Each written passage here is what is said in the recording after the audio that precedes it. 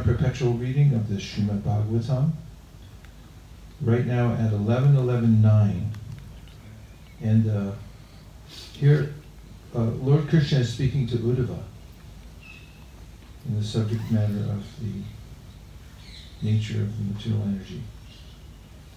And he says, an enlightened person who is free from the contamination of material desire does not consider himself to be the performer of bodily activities. Rather, he knows that in all such activities, it is only the senses born of the modes of nature that are contacting sense objects born of the same modes of nature. Purport, Lord Krishna makes a similar statement in Bhagavad Gita at 3:28. Tattvavitu mahabaho gunakarma vibhagayo gunaguneshu vartanta ikimatva nasajjite. One who is in knowledge of the absolute truth, Almighty Arm, does not engage himself in the senses and sense gratification, knowing well the difference between work and devotion and work for fruitive results. The material body always interacts with the sense objects. For in order to survive, the body must eat, drink, speak, sleep, and so on. But an enlightened person who knows the science of Krishna consciousness never thinks, I am accepting these sense objects as my property. They are meant for my pleasure.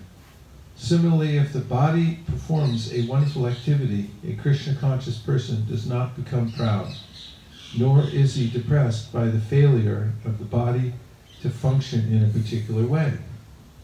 In other words, Krishna consciousness means giving up identification with the gross and subtle material bodies. One should see them as the external energy of the Lord, working under the direction of the Lord's empowered representative, Maya. One absorbed in fruitive activities works under the jurisdiction of Mahamaya, or the external illusory potency, and experiences the miseries of material existence. On the other hand, a devotee works under the internal potency, called Yogamaya, and remains satisfied by offering his loving service to the Lord. In either case, the Lord himself, by his multifarious potencies, is the ultimate performer of action. According to Srila Vishwanath Chakravarti Thakur, one who claims to be transcendental to the bodily concept of life, but at the same time remains under the influence of material desire and mental transformation, is understood to be a cheater and the lowest type of conditioned soul. So the other night, Havi Prabhu talked about being at the dentist. Excuse me, everybody. There's someone lying in the room. That he said that during dental work, it was discomfort at its best, and then he went into an objective state. In other words, he was objectifying his body, and noticed there was a liminal space where he could be aware that he was different from his body. Am I representing properly? And I'd like to ask all of you, in any case, not necessarily dental work, in any time in your life, have you had this sense of objectification of your material body or mind, either by meditation or by some kind of realization that comes about either by the Lord's mercy, circumstantially, or do you think like that all the time? Any comments, just a practical experience of maybe being in a situation and then looking at it from the point of view of the witness? Yes, Prabhu? Srishab. Hare Krishna, In the back. Srishab in the back. Hare Krishna. So, sometimes while working, it you get this moment in the middle where you see that there's a machine working, or there's an automatic system which is working, and you're just there, and sometimes you're unconsciously just doing it, and then you become aware and say, is that really what I want to do? So that is a moment where you see a separation between you and the automatic. Have you had that happen in any specific case you're driving your car, or you were cooking a huge batch of 200 pounds of pasta, something where it's specific. I think I remember like a few days back while working from home in front of the computer, like I was just sitting and just doing it, and then there was this moment where I felt like, okay, I'm not doing this, and it's like it's happening, but I'm like it's like a very space of you're doing it, you're not doing it, both at the same time. So Nice. Yeah, that's what I was looking for. Anybody else?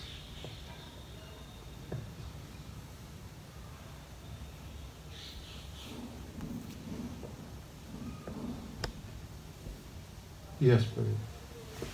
Chakadola. Hare Krishna, Guru Maharaj. Hare Krishna. We started an online book distribution, and by your mercy, it was very successful.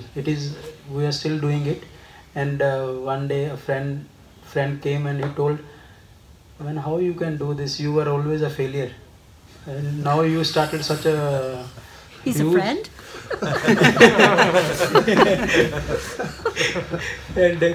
and now you are distributing so many books, like around 150 books per day online through Flipkart. And then another friend was there. He told that he got his Guru Maharaj's mercy. That's why he is able to do so. So at that time I realized that it is only possible because of your mercy, and I am nothing. Yeah, that's an interesting realization. It relates to some of the ways that I've noticed the Sankirtan devotees, in going into the realm of service, making goals that seem impossible. They're not sure where the resources are going to come from, and then it comes, and there's this distinct realization that there's a higher power coming in. That's a kind of objectification of one's life and seeing I'm not the doer. Thank you. Anyone else? Chuck it over while you're at it. Just move this to the other side of the room. That's what's making me sneeze. Kryptonite.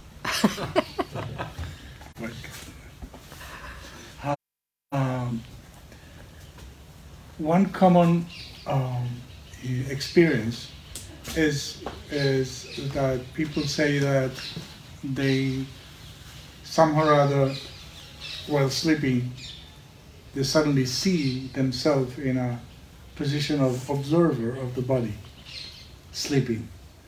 And that happened to me when I was a kid, and that scared me a lot. And it happened 2 or 3 times, and it was a very deep experience where I could see my body there, and I was looking at it from a different perspective. I remember that I had to go and immediately take shelter of my parents. It came a point where they had to, they decided to close the door because somebody, I don't know if it was a psychologist or somebody, said, "Don't just close the door and he will overcome it."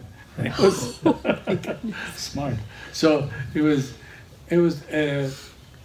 I used to wake up at night and just turn on the light immediately because I didn't want to have that experience. Wow. But if I had this tool of knowledge, I would have a different reaction to it.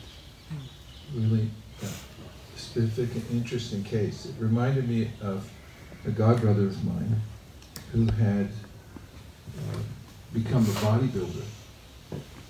And at the time he was really into bodybuilding, there was some supplement that was being sold, and it was being very popular at health food stores. It was legal, but it had some kind of drug in it that gave one like extra energy or something.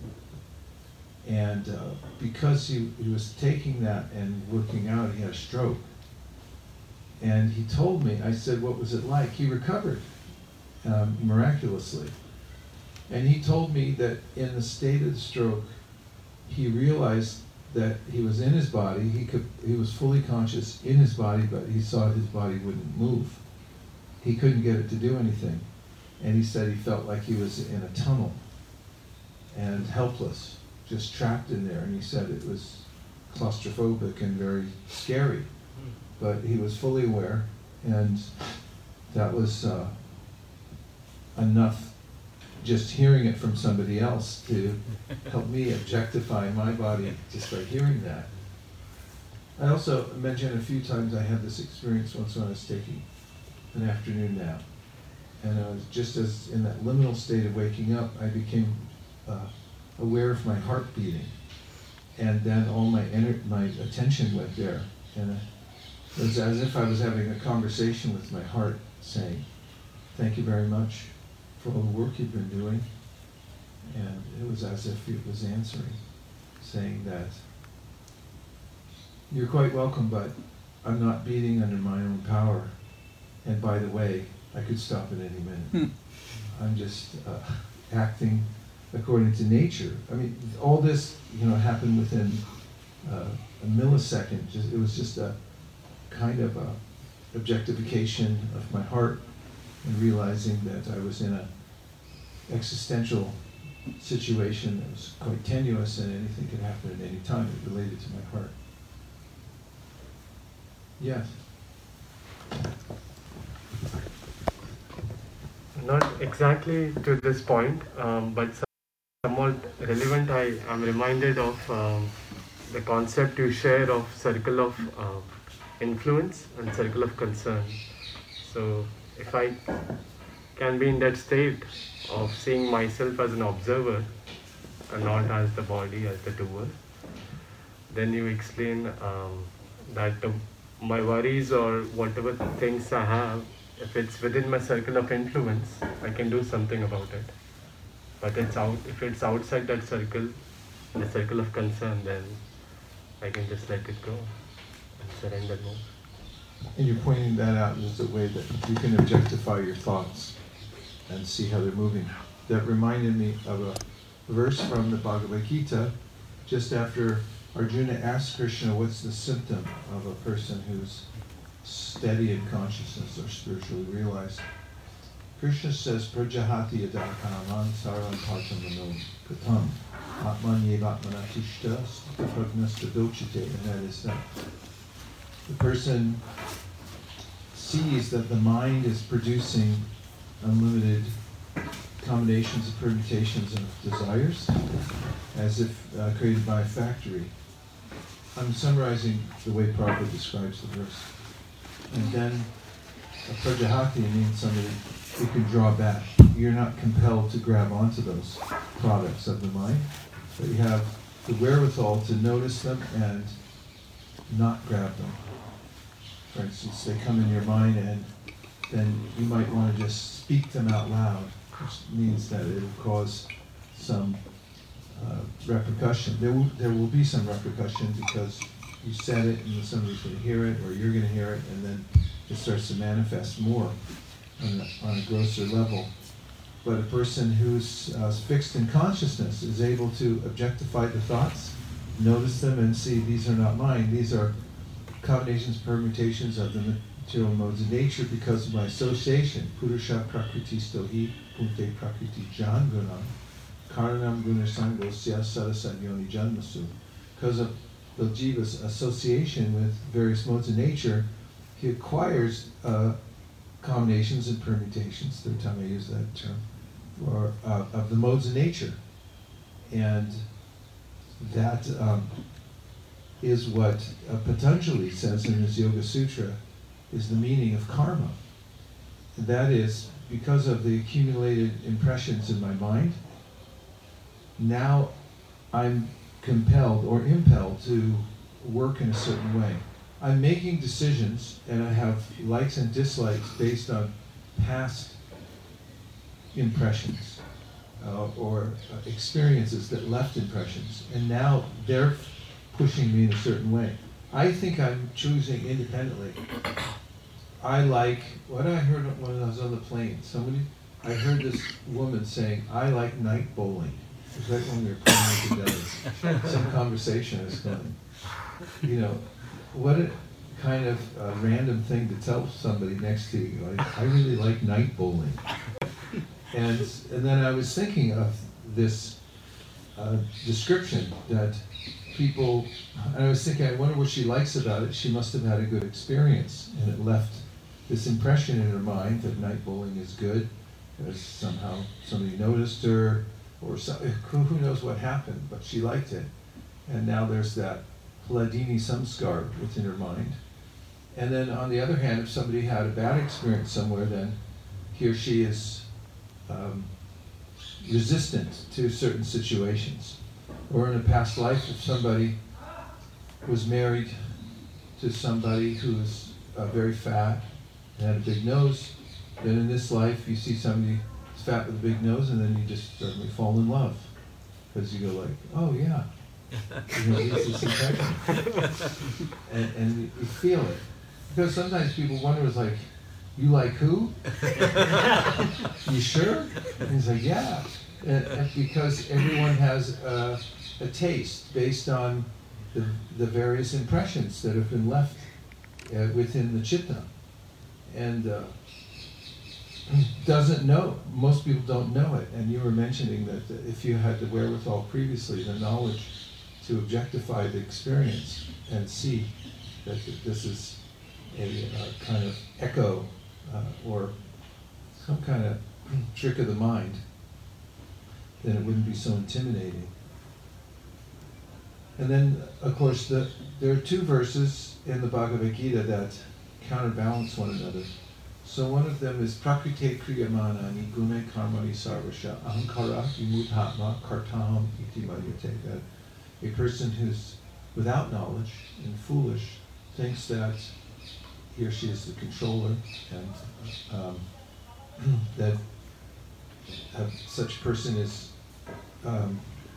moving the energy, him or herself. And the other one is the verse is quoted in this purport that says, Tattvavit tu Mahabaho. Somebody is a Tattvavit, knows things as they are, Tattva, and knows Tattva. Mahabaho Guna Karma Vibhagayo Guna Guneshu Bhaktanta Iti Sajjite.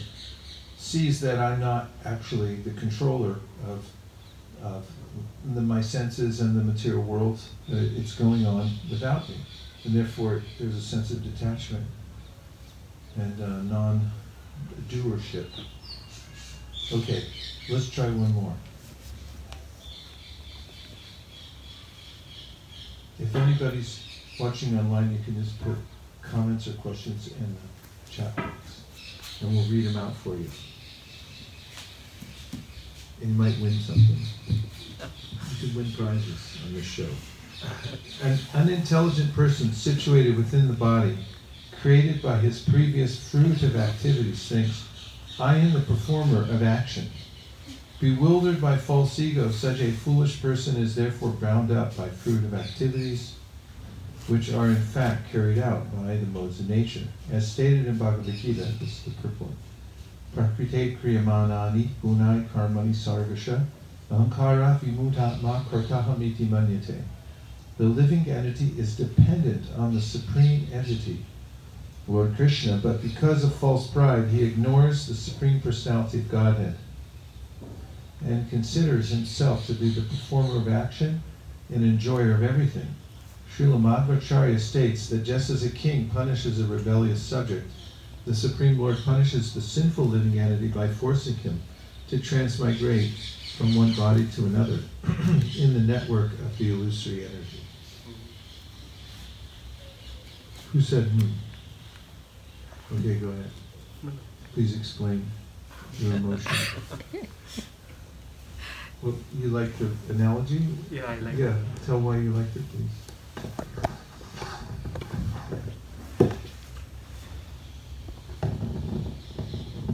Analogies are instantaneously effective, aren't they?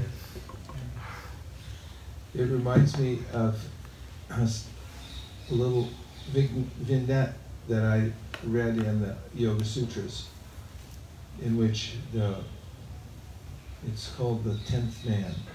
So there's this group that are going by boat, and when they get off the boat, the leader of the party assign somebody to count everybody getting off. So they make sure everyone got off, and then of course he'll do it the other way so everyone gets back on again. You don't want to leave anybody behind. So everyone gets off the boat and he counts up 1, 2, 3, 4, 5, 6, 7, 8, 9, and he thinks, oh, we're missing somebody. And then he calls over the head person and he says, something's wrong, we're missing one person. So the head person counts up 1, 2, 3, 4, 5, 6, 7, 8, 9. And he said, you're right, this is a disaster, somebody's missing. And an observer nearby comes over and says, excuse me, I don't mean to intrude or anything like that, but you forgot to count yourself. You're the 10th man. And as soon as he says the words, you're the 10th man, there's a instant realization that, oh, I am the 10th man. And so this is given as an example of spiritual revelation. It comes automatically when one gets this clear knowledge. And the Shastra's like that observer who comes over and says, excuse me, you forgot who you are.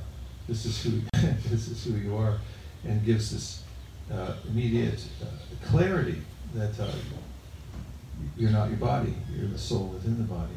And what were you going to say about the analogy? I just was, it was easy to understand that a king has a right to punish his citizens. So in this case it mentioned as a condition being because of my false pride, if I forget the Supreme Lord, then I have the opportunities which are sort of punishment to transmigrate into different bodies to fulfill my material desires. Nice. Thank you. Can I read one more? Yes, please. Okay. An enlightened person fixed in detachment engages his body in lying down, sitting, walking, bathing, seeing, touching, smelling, eating, hearing, and so on, but is never entangled by such activities. Indeed, remaining as a witness to all bodily functions, he merely engages his bodily senses with their objects and does not become entangled like an unintelligent person. Purport: in the previous chapter, Uddhava asked Lord Krishna why an enlightened person, just like a conditioned soul, engages in external bodily functions. Here is the Lord's answer. While engaged in bodily functions, an unintelligent person is attached to both the means and end of material life and therefore experiences intense lamentation and jubilation on the material platform. A self-realized soul, however, studies the inevitable defeat and suffering of ordinary persons and does not make the mistake of trying to enjoy the bodily functions even slightly. He instead remains a detached witness, merely engaging his senses in the normal functions of bodily maintenance. As indicated here by the word adayam, he engages something other than his actual self in material experience. Text 11.11.12 through 13. Although the sky or space is the resting place of everything, the sky does not mix with anything, nor is it entangled. Similarly, the sun is not at all attached to the water in which it is reflected within innumerable reservoirs, and the mighty wind blowing everywhere is not affected by the innumerable aromas and atmospheres through which it passes. In the same way, a self-realized soul is completely detached from the material body and the material world around it. He is like a person who has awakened and arisen from a dream. With expert vision sharpened by detachment, the self-realized soul cuts all doubts to pieces through knowledge of the self and completely withdraws his consciousness from the expansion of material variety. Who can remember the various analogies that Krishna used in this verse?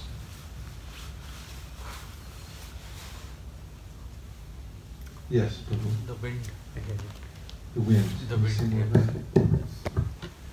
The wind is carrying all these aromas, but at the same time is totally detached. Right. It never mixes with No, it, right? mixes The air with it. never mixes with it. That's this is all parallel to the Gita, right? And this verse is there, Shariram Yaravatnoti Yasha Kramatishvara Grihit Vaitani Samyati Vayoganam Vinashay. Vayoganam, the ganda is carried in the Vayu, but that means the aroma is carried by the air, by the wind coming by, but never mixes with it. So what's the analogy there? So what's it comparing that to? Comparing that to the intelligent person engaging in the senses in the world, i.e. like eating and whatnot, but not becoming attached to how wonderful this is, or maybe I'm just guessing essentially, but not getting attached to the wins at work or whatever, and just engaging the senses because I have to, but not Could getting be, trapped. the pleasures of life, or it could be the miseries of life. I was reading obviously I read recently, maybe it's not obvious, but I read the Yoga Sutras recently, because I needed some of the ideas there for something I was writing. And in one of the commentaries, it's attributed to Vyas, and it says that he said that yogis are especially wary of what he calls hladini samskars. That sounds Yiddish, hladini. So hladini samskar means that those connections with something, some sense object that gives me pleasure. There's a spike experience in the brain. And I'm like, wow, that was nice. So they're especially afraid of those because once you have one, then it's really hard to give up the concept of getting it back again. People always say, okay, that's it, last time. And then that samskar gets reinvigorated, and they're like, no, you have to have that. And it's really hard to give it up. So he said that yogis are as sensitive as an eyeball to interaction with the material nature. So what does that mean? He says that the eyeball is the most sensitive place on the body. Anything touches it, even the softest little hair, and then it's agitated. So he said yogis are very, very careful about how they interact with the world. Of course, Prabhupada points out when it comes to a comparison with different kinds of yogis, the bhakti yogi is the least susceptible to these types of influences because of the principle of yukta vairagya, and that he or she may be interacting with the world and at the same time not touching it because of the intention behind it. He or she's offering it to Krishna and doing it for Krishna, whatever it may be, and therefore is remarkably unaffected by it. As Krishna mentions in the 5th chapter of the Bhagavad Gita, Brahmanya daya karmani sangam tyakta karotiya lipitena sapapena padma patram ivam vasa, which means that, as Krishna says, you should live like a lotus flower that's in the water but never touched by the water. The lotus has this particular property so that it doesn't become wet. It never gets wet, even though it's in the water, which is the simplest way to put it. And so similarly, the person who's in Krishna consciousness, a feeling, who's using the senses to serve the master of the senses in all circumstances, that person is not besmirched with sin, not besmirched by this what we call sin, which is really a kind of a word from Judeo-Christianity. Wow, Damodar Vamsidhari Prabhu's here.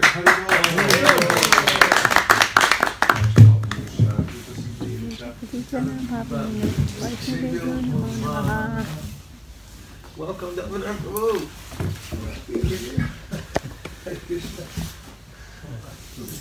Thank you for coming.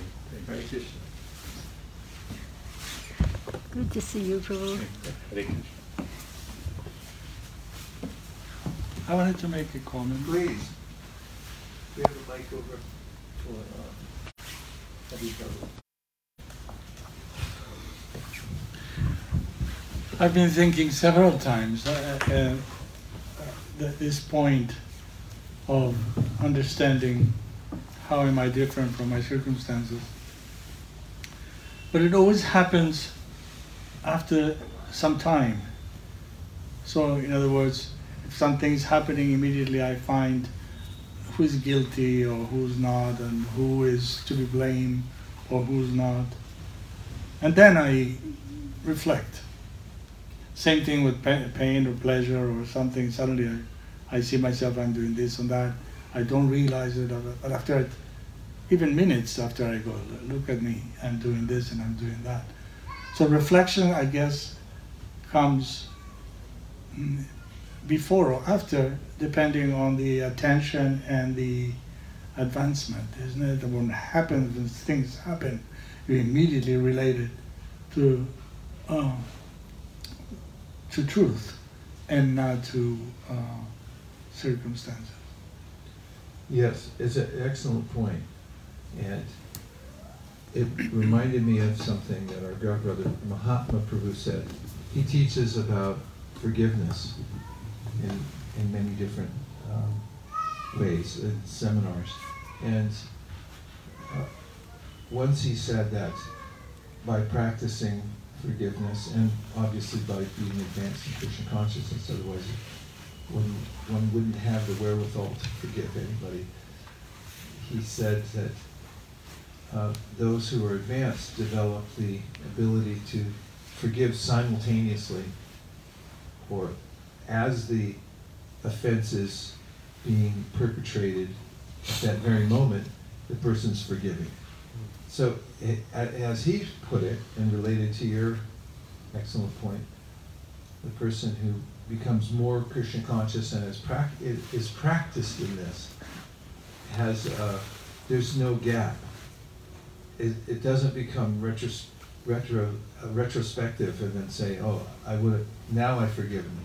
But it happens like in the moment, just as the person's transgressing in some way, according to my ego, then it doesn't, there's no reaction from an internal level. Maybe there's an appropriate action externally, because there's vyavaharika and paramarthika. One may have to defend oneself, as an example, or do due diligence from the offender, but internally it's not an issue, because that person is, as you were saying, come to the level where it happens in real time. That's a weird term. It happens simultaneously as the interaction's occurring. Is that parallel? Yeah, yes, you're confirming my conviction. Yeah. Thank you. But I think that and Trisha was next, but I'm just considering circumstances, as you mentioned, of reacting by impulse from the lower nature and then regretting it afterwards. And that becomes also a learning experience. There's a samskar there. I can think of a time that I got angry when I was distributing books in St. Louis Airport for some reason. And I know that it wasn't for some reason, it was because I was attached. I wanted the result. And that's how I analyzed it later, and I could see that I get angry because I wanted to control the situation. And I was saying I should be able to control the situation, I should get the result that I want out of this. And then, in one instance, I just remember somebody did something. I can't remember exactly what they did, but I do remember that I got angry. And then I was looking at myself afterwards, and I heard Prabhupada's words in my mind from one of his purports, where he said, when you become angry, then your chest and your face become polluted. And in that moment, I realized that I could feel it in my chest. The reaction, it was almost as if there was a nuclear reaction. You know, there's radiation coming out of me. And then I also saw that other people could see it too. They looked at me and they like, get away, you know, for the next couple of hours. That I was contaminated.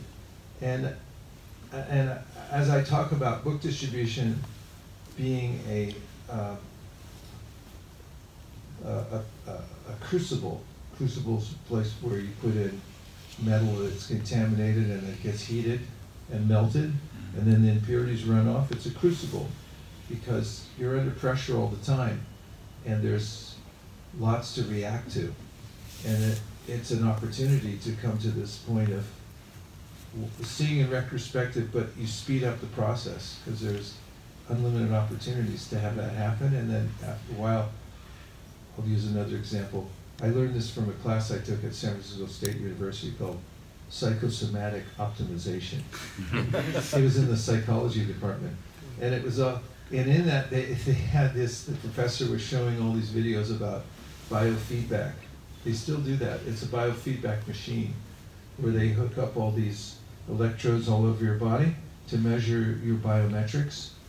And then you learn how to tune your body. In other words, you can watch how you're bringing yourself back down into a state of equanimity. And I think that doing service for Krishna, and then having these circumstances where you remember Shastra, and then you tune yourself, and you come back down, and you become equipoised. Maybe it's retrospective, and it's like when I have the chance again, I gotta be more careful. And you can come to that tuned state where in the moment you're not reacting to it. Does that resonate? Yeah, I accept it. Yes. Okay. Yes, Trisha. Hare Krishna, Prabhu. For these verses, these verses which talk about the witness and the material, actions, the space between you and the witness and the material actions. I just wanted to also share that, after you do that, I think there's a realization that now I want to also simplify that machine, that machine that is complicated and is actually doing a particular kind of activity because of some impulses. I also want to purify that. For example, I remember that when so many years back when I first came to ISV, at that time I witnessed and I thought, okay, I'm not going in a good direction, and I did not feel I'm doing very well. My machine is actually full of some, let's say, impurity or something. And then out of that witness, and coming to ISKCON Silicon Valley and spending time with you and all the devotees, I think that machine actually became simplified over time, and it actually became more cleansed, I felt. And so although I'm still witnessing the same witness, but that machine is getting simplified, and the direction of life is changing as a result of the machine getting simplified. Yeah, I like the terminology about simplification because as we read earlier in the 11th canto of the Srimad Bhagavatam, there are, when I'm engaged with the external sense objects, with the perspective that I can enjoy them, there are unlimited varieties. Krishna talks about this. He said that there are, of course, there's different kinds of plants and fruits, but then amongst them it multiplies because there are varieties within each one of the fruits and different varieties of colors. And he said, Krishna says it multiplies from tens to hundreds to thousands to millions and then to unlimited. So the material world has unlimited opportunities for the mind to try to indulge in the varieties through sense gratification. And it relates very much to Krishna's admonition in the Bhagavad Gita where he says, Vyavasya Vikabhujir Eki Hakurunandana. Bahu Shakahyanantashta Buddha Yoga Saina, that a person who's simplified his or her intelligence, and it's like there's one thing, there's one source to meditate on, is fixed in consciousness. Whereas a person who hasn't achieved this has a very complex field to deal with. Bahu Shaka, it's unlimitedly, there's unlimited varieties, and that one never comes to the end of it. Do you have a point? Well. That's the end of the the end of the verse which we just read. The Lord is mentioning that the focus is not that due to the material variety. There is so much of I was remembering the verse. Shrotavyadani Rajendra Nirnam Santi Sahasrasha Apashyatam Atmatattvam Griheshu Grihomedina. There are so many unlimited subjects and opportunities Maya is presenting, which can absorb our consciousness. Yes, a nice citation. I was thinking recently about how many of the ways in which one can process this is, or the way these unlimited subject matters and sense objects get amplified is are speaking about them, because the mind keeps producing these combinations and permutations. Fourth time I use that phrase. From one's experience with the material nature, and then one becomes more implicated when one talks about them. So I just noticed when Krishna talks about the austerities of speech, he indicates somebody is restrained in their speaking. So I've been thinking lately about how if you just say 30% less of what comes into your mind during the day, I know this for myself, just 30% less, I tell. And then there's something that will come in my mind, I'm about to say it, and then I think, why? What's the point? What's going to happen when you say it? It creates some echo that will, like those Zoom echoes when somebody else in the house has a device on, and it's like, it just goes on forever, and becomes more. So, like the simplification means, you're more careful about indulging it, and also tuning it to making sure that whatever I'm saying is purposeful in Krishna's service. That's the real way that it gets simplified, because it doesn't mean that we become silent, but it just means that we're discriminating in what we say. Is it for Krishna's service? That's the demarcation. If it's in Krishna's service, then it'll have a good effect. And if I'm hearing it because it's coming from the right channel, then that's the right thing. Otherwise, as you quoted that verse, there's unlimited things that you can hear. But they're all combinations and permutations in the five of the material nature. That's it, my quote is done for the day. All right. How about we hear one more? There's some comments. Oh, there's comments. Well, this is great. Thank you. Vidarbha said, Hare Krishna Prabhu Dandavats, Jai Prabhupada. Love the point about your conversation with your heart. And then later on, she said, love the class. Does the devotee not even notice the inappropriate behavior of another, or sees but forgives? Well, it depends what level of consciousness a person's on, because a Mahabhagavata is described as a person who sees people as being engaged in Krishna's service by dint of even being engaged in sense gratification. Such a person sees that these people are connected to Krishna, because they're enveloped by the material energy, which is Krishna's energy anyway, and that person's seeing Krishna everywhere, so there's not an issue for that person. Whereas somebody who's in the Madhyama platform is discriminatory because of, well, that's what a Madhyama Adhikari does. It sees categories of people and circumstances and appropriate ways to interact with them. And so to answer the question more, be that a person who's actually advanced, Krishna says, Atmau pamyena sarvatra samam pashiti Arjuna, sukham vayadi badukam, so yogi paramomata. The Parama yogi is somebody who has empathy for others. Empathy, pathy means to feel, and M means in. So you're able to go in their heart and feel what they're feeling and see why they're doing it. So the person who's most advanced, Krishna says, is able to appreciate why the person's doing it. Doesn't find fault with them. Just like Lord Jesus Christ was saying, forgive them, Father, for they know not what they do. So he sees what they're doing and knows that it's a transgression, but feels for the person because they're out of control.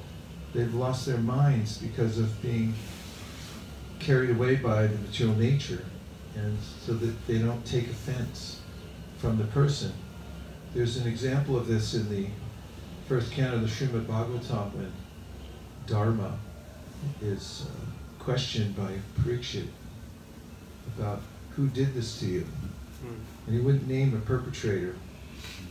In fact, it's said in that section that if you name a perpetrator, then you get the same reaction as the person who did it to you.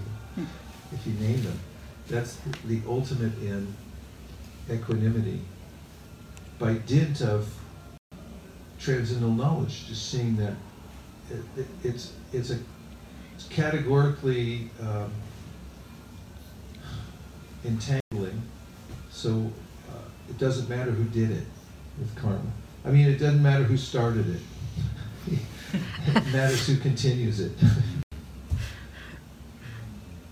So in that sense, the devotee sees all angles, what's going on. That's why the verse we just heard a couple of purports ago was Tattvavit, tu mahabaho, guna karma vibhagayo, guna guneshu vartanta iti mattvana sajjate, which means, Tattvavit means the person sees the various categories of energy working.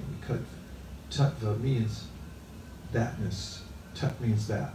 You'd be able to point to a particular energy and say, this is how it's working.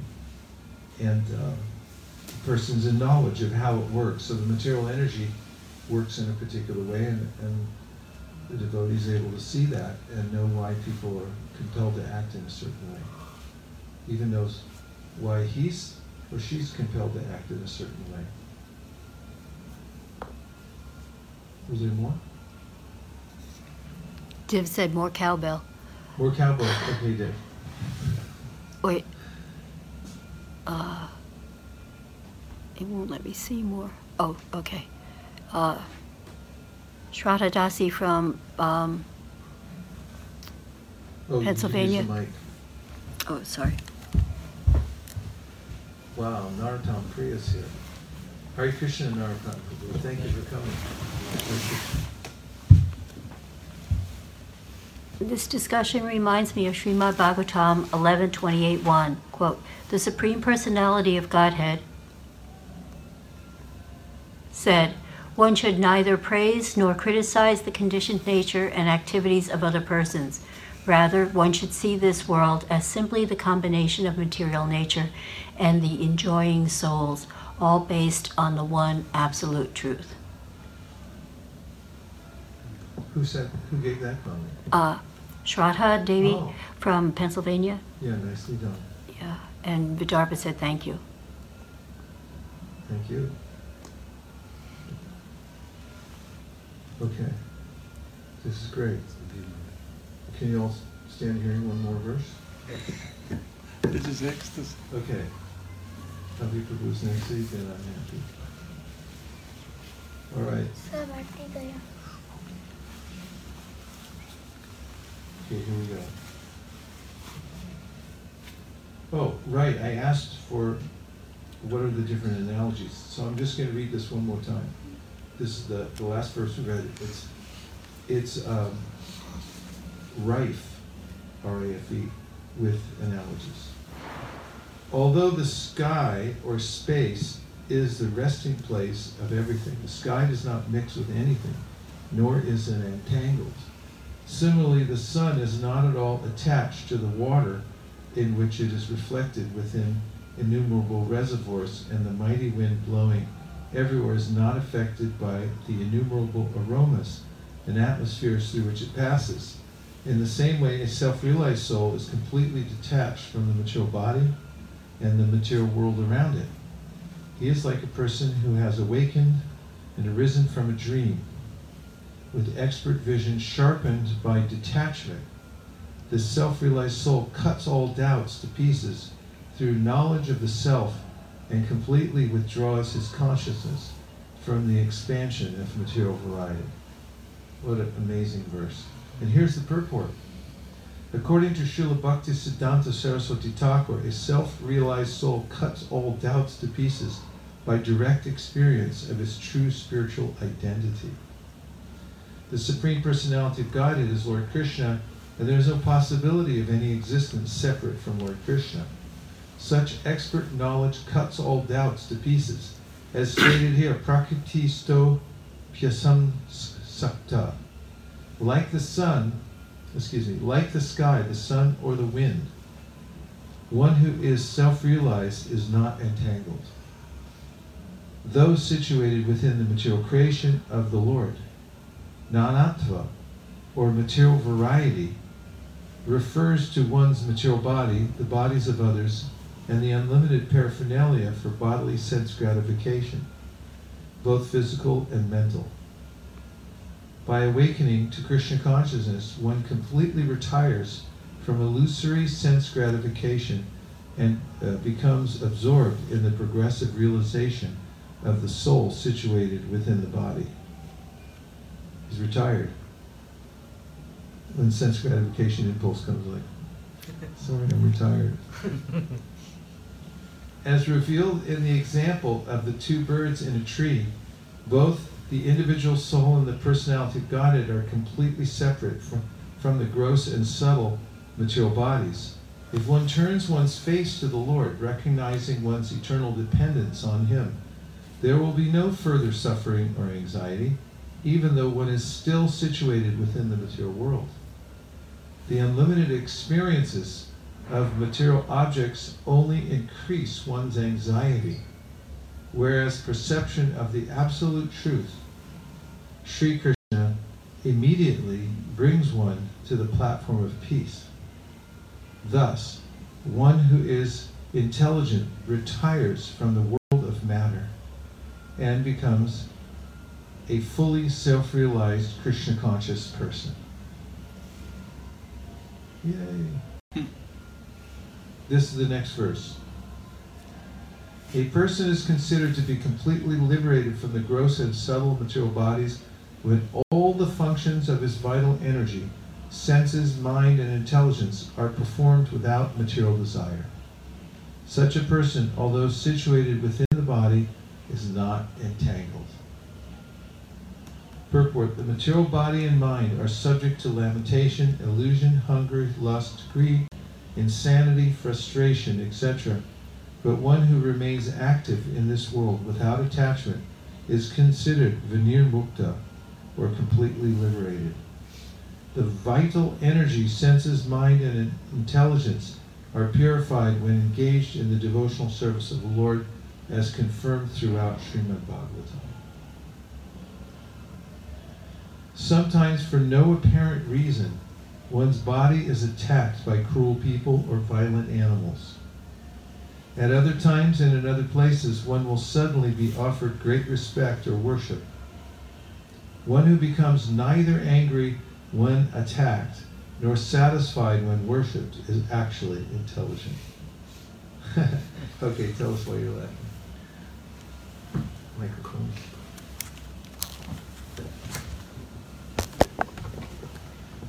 Well, I was just thinking, in general, in the material world, it's very natural that when things go right and when one is praised, one naturally tends to be very happy and jubilant. And when these things go wrong and when someone blames us for things, we naturally tend to, it becomes like an it's like a natural response to the thing. But here, and Krishna mentions that how when actually in both the situation, if one doesn't get affected by this, then he's actually very intelligent. I was just appreciating the definition of like what is. Yeah, this is a concept that many self-help people put forward. I don't know about many, but I know one for sure in a book called The Four Agreements. It's based on Toltec wisdom. And the author says there are these 4 agreements that you should make in order to become unaffected by the material world. The first one is your speech should be impeccable. The word impeccable comes from Latin, impeciere, which means without sin. And the second is that you shouldn't take anything personally. And he gives this argument that when somebody, for instance, speaks harshly to you, that's their thing, it's not yours. That's what's coming from their heart, that's their perspective. It doesn't necessarily have to relate to you. It doesn't necessarily relate to you, it's just the way they see it about you. The third is that you should never assume anything because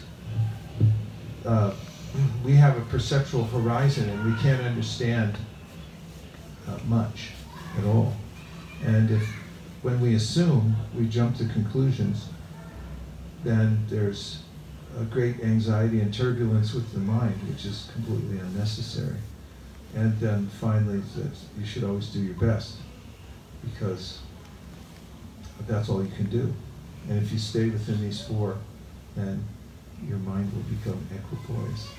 And that's one of the points that Krishna makes in the Bhagavad Gita, is you should be equipoised. But there has to be some clear transcendental vision behind it, as you were pointing out. It requires self-realization. Okay, I'm going to read the purport. Yes, Prabhu, please. Question. Yeah. When things happen to us, good or bad, is it a waste of time to relate it to a particular situation? Well, it's because of this, because of that, or maybe this happened to me because I did this or that. One really doesn't know for sure why one is suffering at one point or enjoying at another, either gaining or losing, or and so on. It doesn't make sense to try to relate to it, but just, I guess, generalization is the best policy, is it? Yes, according to Brahma's observation and the quintessential verse that defines the attitude of a person eligible for inheriting this kingdom of God, Tatena Kampam Susamikshamaru Bunjana Evapa Kritampi Pakam Ridvagva Purvir Pitadam Namaste Jivetayo Mukti Pade Sadaya Bhak. So Brahma says categorically that a person becomes eligible to go back to Godhead by seeing whatever happens as Krishna's mercy. And of course in the purport, our acharyas have explained, Vishwanath Chakravarti Thakur, as quoted by the commentator, says that Krishna, for the devotee, is giving, is creating various circumstances to eliminate the last vestiges of attachment to the material world, and he does so with precision.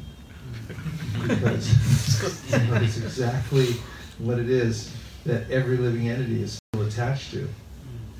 Those who also take care of people know it too. Well, at least those who are teachers of Krishna consciousness and interact with people on a face-to-face level. You can back, any of you preachers out there, Narottam Prabhu, you can back up. But just notice that, when we come in contact with people who are joining Krishna consciousness, we'll notice, first of all, nobody comes without some kind of complexity to deal with. And then, second is that everyone has some, although it sounds familiar, it always sounds familiar, but it's still, there's some unique, I'm not going to say it. There's some unique situation everybody has because of the modes he or she has acquired. But that's always there, some complexity. And the only way to deal with it, according to the Bhagavatam, Hriya Vidyate Hriya Grantish Chityante Sarva Samshaya Shiyante Chastya Karmani Drishta Eva Manishvare. So it's such a complicated knot that you can't untie it. You ever had one of those? It happens to my Shika sometimes. Because I can't see back there. I'm just like, I know it when I feel it, and I go like, that's a problem. And I don't have time for this right now. I gotta jump in the shower. You know, and I'm going like, that's not coming out. So every once in a while, I'll just have like, well, I'll just have to break the knot off and go, you know, because it's not gonna entangle itself. And so, the karma gets like that. It's so tangled up and just matted together that you're never going to get it done. So vidyate hriya grantish chidyante, it has to be cut. Krishna says the same thing in the Gita. Rupamasyeha patopalabhyate nanto nacharya nityasam pratishta ashvatamenam suvarudam mulam asanga shastrena drinena chitva. It's such a mess. It's a real mess. You don't know how you got into it, and why these things are happening to you. You can't trace it out, as you were saying. So he says best thing is to cut it at the root by service to the Supreme Personality of Godhead. We read that the other day. That's the way to cut it down. Did that? Yes, exactly. Yeah, so. right. Thank you. Right. So it's categorical.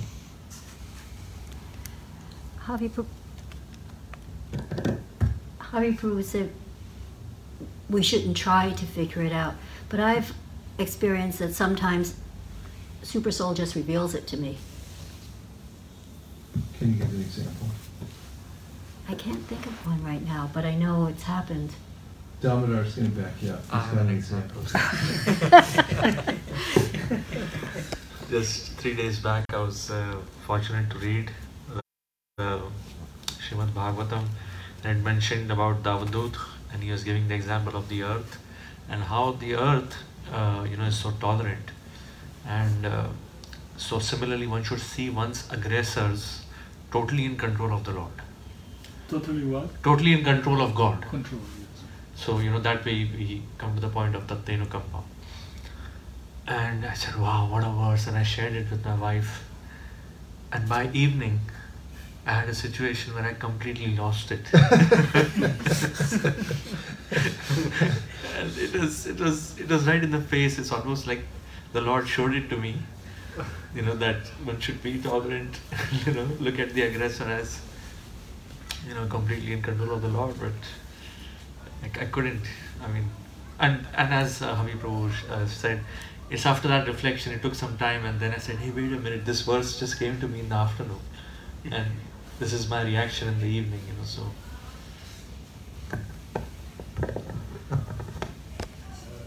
Thank you. And the ways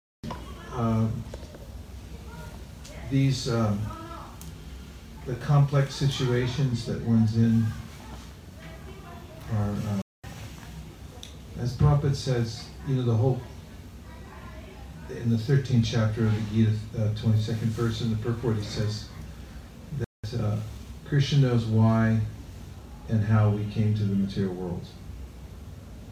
First, she says how we fell into the material world doesn't really matter. He says it doesn't really matter.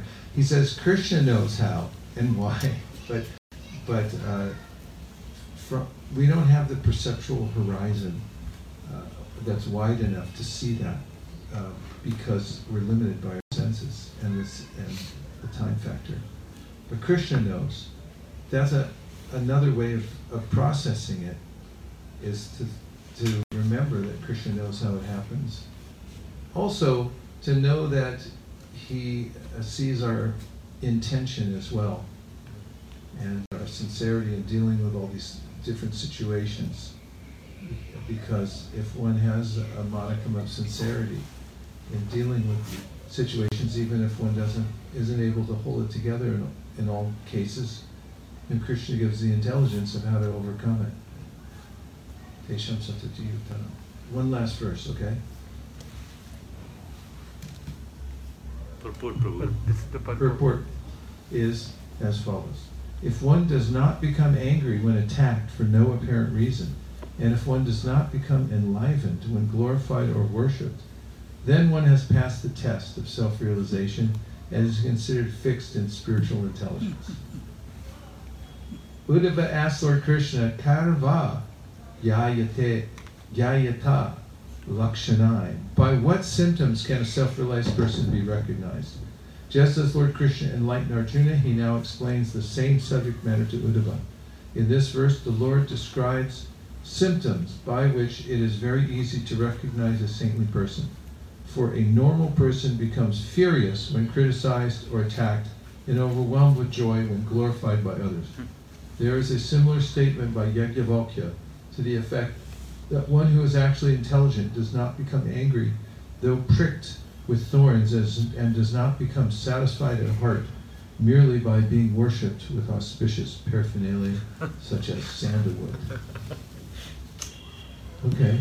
That was Yes. poetry. The poetry. That's pure It's poetry. really beautiful, huh? You can make a song out of that.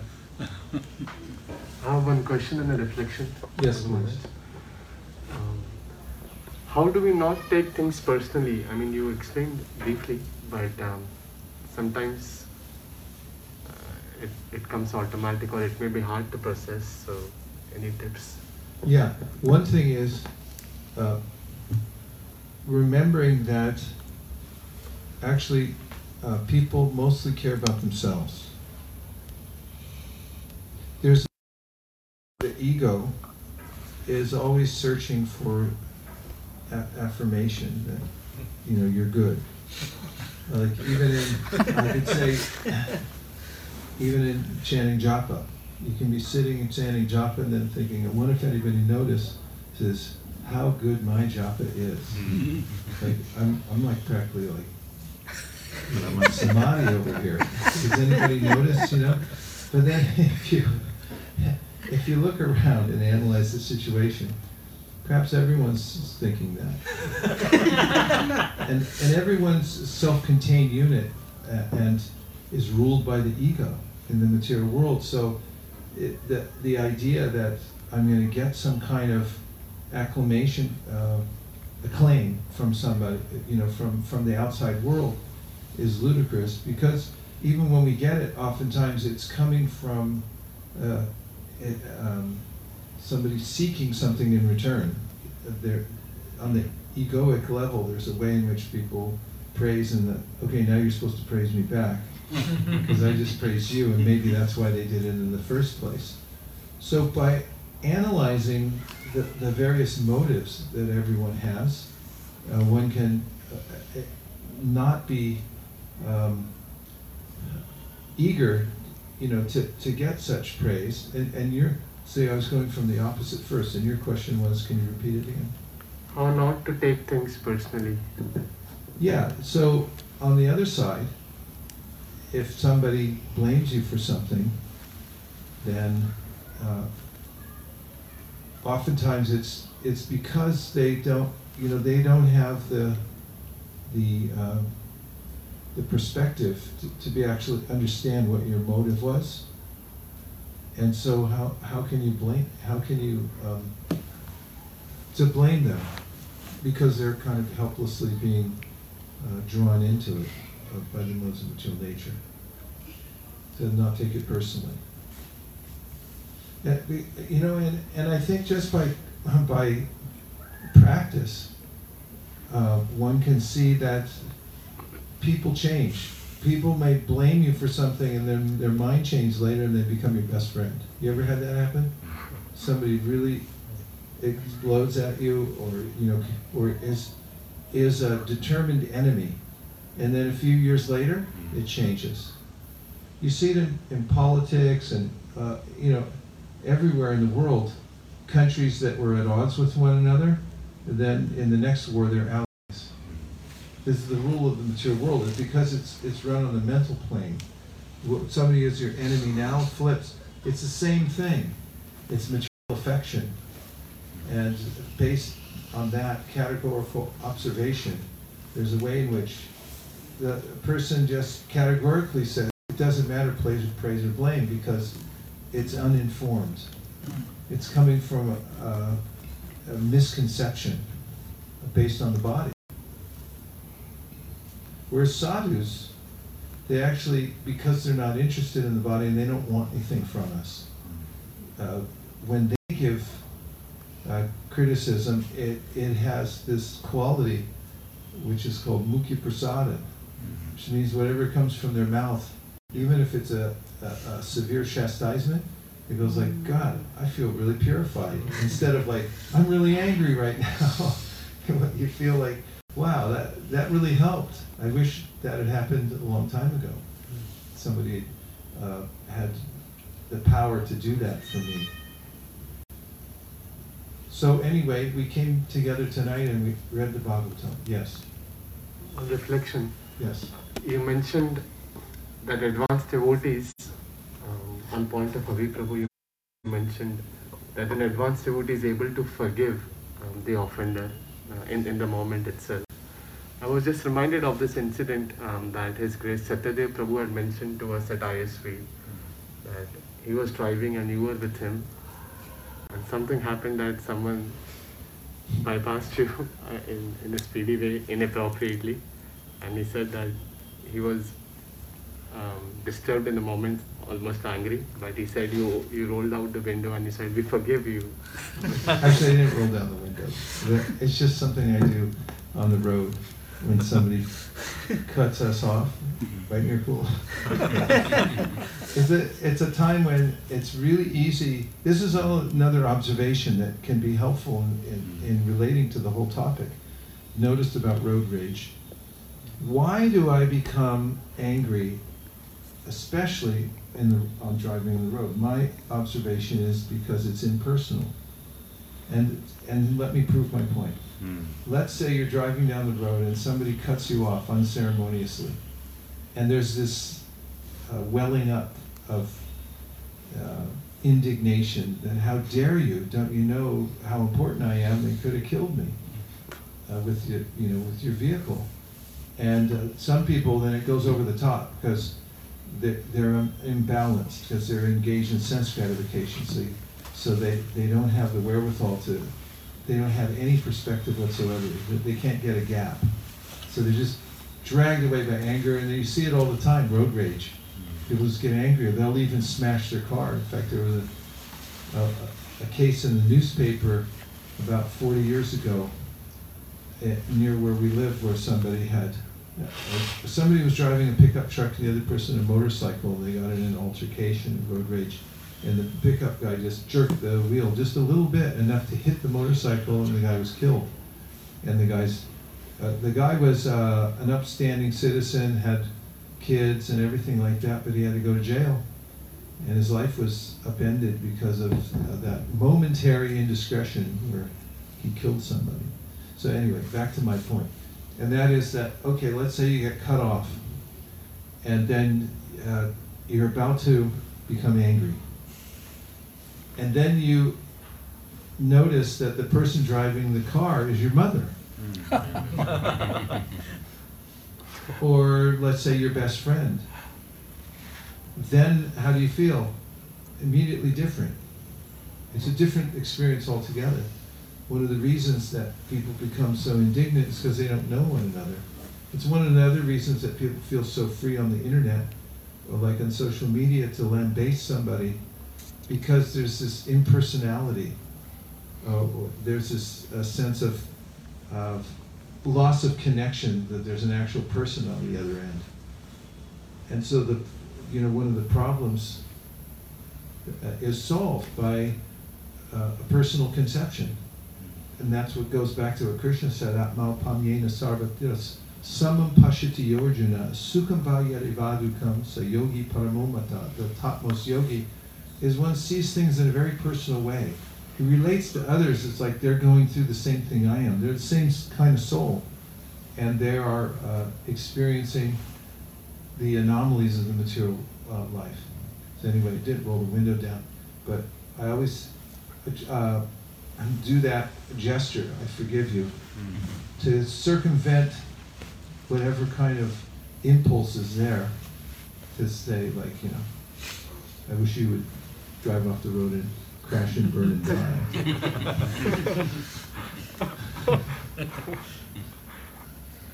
That's it. Dear Srila Prabhupada, dear Sri Chaitanya Mahaprabhu, Shishi Gaunitai, Shishi Radha Shama Sundara, Shishi Krishna Balarama, if you so desire, please bless and empower everyone who came to this reading tonight, everyone who wanted to come to the reading tonight, people who didn't know about it, and everybody else in the world, with your mercy, that everyone can feel blissfully engaged in your service and rise above anger and always be equipoised in your service.